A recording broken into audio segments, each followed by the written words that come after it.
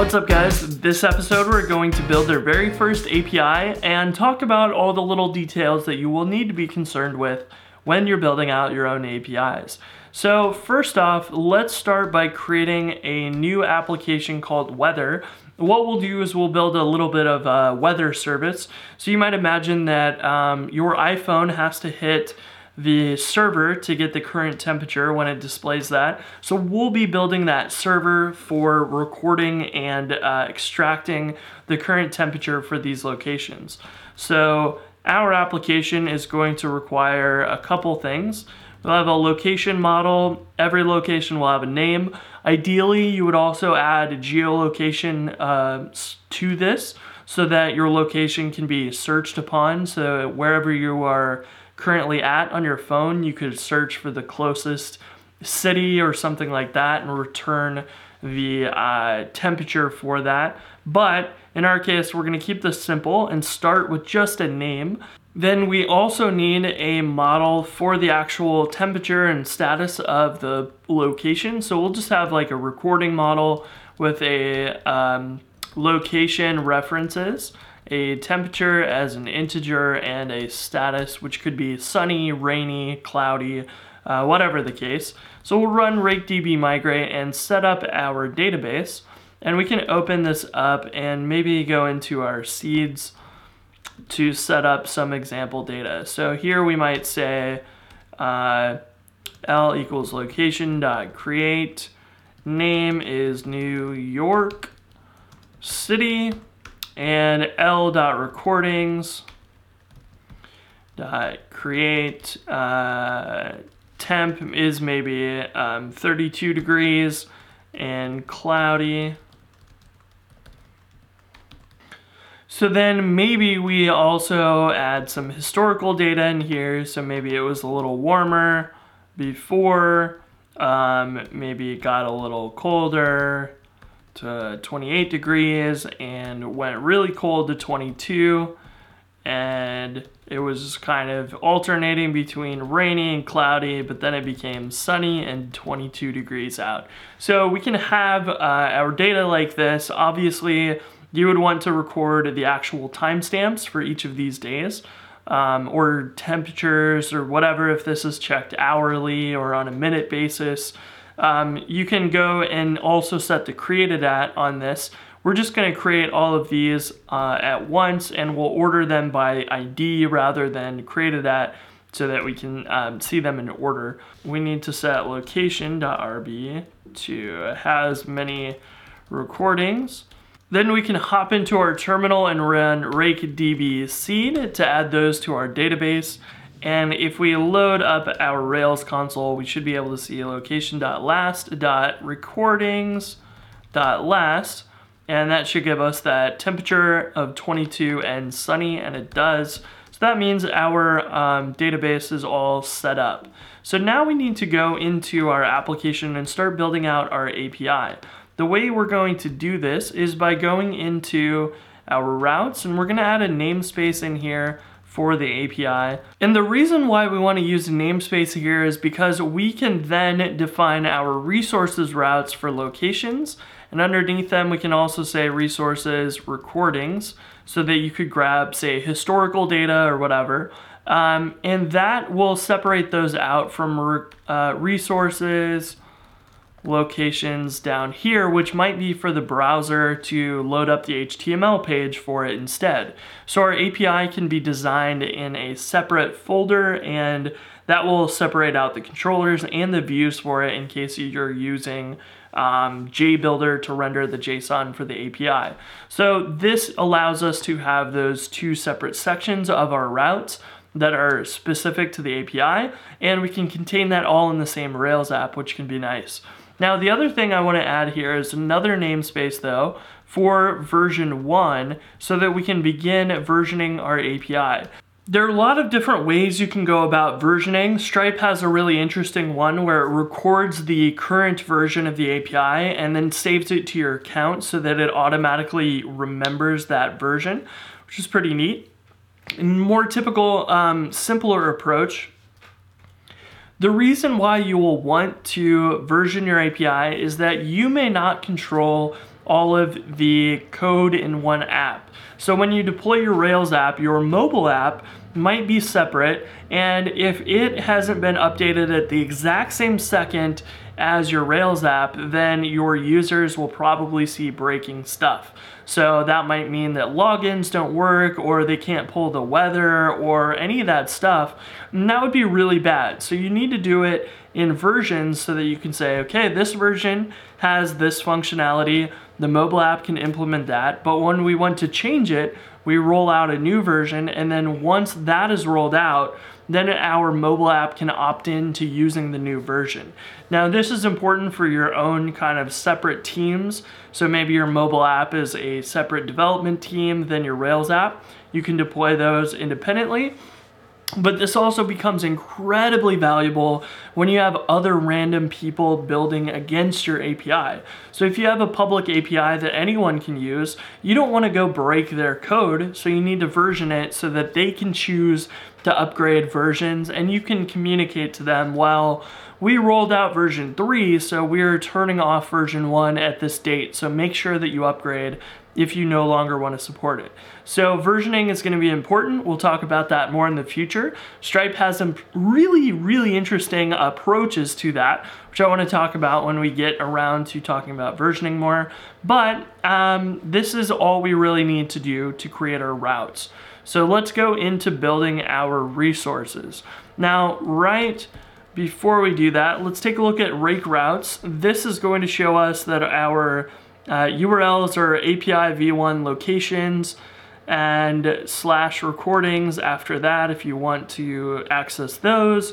And the namespace actually creates folders for our controllers and our views for these in the API. So that means that our controllers are going to be a little bit different than normal. We're going to need to create a directory inside of app controllers, and we'll call it app controllers API, and then we'll make a directory called app controllers API v1, and inside of there we can say, let's edit app controllers API v1 locations controller.rb, and this will be the file that we will edit. So let me open that up, and we'll have our API v1 locations controller. This will just inherit from application controller as normal, and we will have our show action. This would be what you would request for a specific location's temperature, so we'll use that. We will have before action set location, just like you normally would expect in a regular Rails controller. So we'll have set location. This is going to grab it by the ID, so we'll have at location equals location.find params ID. And then really all we need to do is build our view for this. So we need to make a directory called app views API. We need to make one inside of that called v1 and one inside of that called locations. And here we can say edit app views look API v1 locations show.json.jbuilder, which is built into Rails. It gives you the ability to say JSON dot whatever attribute name that you want. So you can say ID, and this can be at location.id, JSON.name, at location.name, and then you can have anything you want, like a block, and this could be the current recording temperature. So we might say here, temp is at location.recordings.last.temp, and the status would be the status. So this is a way for you to kind of define your JSON output visually in a structure, which is kind of nice. And this structure allows us to actually put our JSON formatting into the views folder, which can kind of organize this a little bit nicer for us in some cases. Now, you could also do this and just say render JSON and create a hash in here and return the exact same format of a hash. So you could say location.id and so on, where you could replace the format with just a regular old Ruby hash. Now, the nice part about this is that Rails knows that we are looking for the JSON type of file format when we request this, so we can just define it in our views folder and it will figure out how to render that for us. Now let's start our Rails server and try this out in the browser. Now the reason why this works nicely in our browser is because we don't actually have any authentication yet, so we're not passing in a token. We can just load it up in our browser and see our JSON as we created it. So as you can see, JBuilder effectively just builds a hash and then it's in JSON format, and our browser can then parse that out into an object in JavaScript. What's really neat about this is that now that we have this URL, we can go into anything we want. We could go into Python or Swift or Android or Ruby or JavaScript, and we can hit that URL and we can grab that data. So even if we were in Bash and we wanted to run curl, we can grab the data in a curl request and then parse that string response as JSON, and then our Bash code could even have access to that.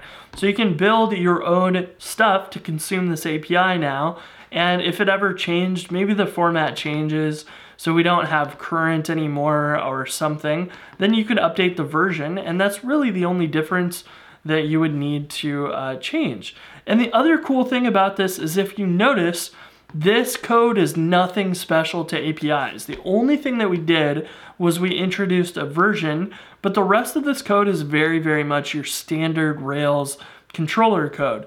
The output of the show action is in JSON JBuilder format, which is fairly common if you happen to write JavaScript to make an AJAX request to load up some data dynamically rather than HTML. So this is almost exactly what you would normally write, and I wanted to point that out because there's a lot of confusion between how do I write regular Rails code and I need to do an API and it seems like it's a different thing. It's really not a different thing. It just has chosen to use a little bit different authentication, which we haven't talked about yet.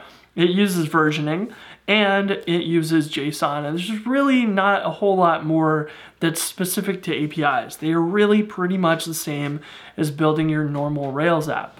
Now with that said, there are important details that we do need to take into account to build an easy to work with API. For example, if we were to remove .json as the format, we're going to get an error, unknown format. And the reason for that is because, well, we didn't specify the extension in the URL. If our API is always going to return JSON, or is the default, we might as well force our controller to make sure that it uses JSON all the time. So one of the ways we can do that is we could build our own API controller. So if we go into app controllers and say API controller.rb, we can say class API controller that inherits from application controller. And this could say before action set default format, and we can have a method in here called that. And it can say request.format equals JSON and override whatever is in the URL. That way we always have that format, and we can say API controller is the class that we inherit from now for all of our API controllers. And that way this is kind of acting as the parent and enforcing all these kind of defaults upon all of your API controllers. So that is nice because now we can request this without .json, and we are going to get the expected result every time. The trouble with that is, of course, if you wanted to support other formats like XML, it is not going to work, but you can just simply tweak this code to say, well, if it's XML, leave it. If it's anything other than XML, force it to JSON, and that will work. So that's it for this episode. We are going to be diving into authentication, formatting your JSON in a better format than just kind of arbitrary formats. We'll talk about more versioning, error handling, and a lot more in the next episode. So I will talk to you then.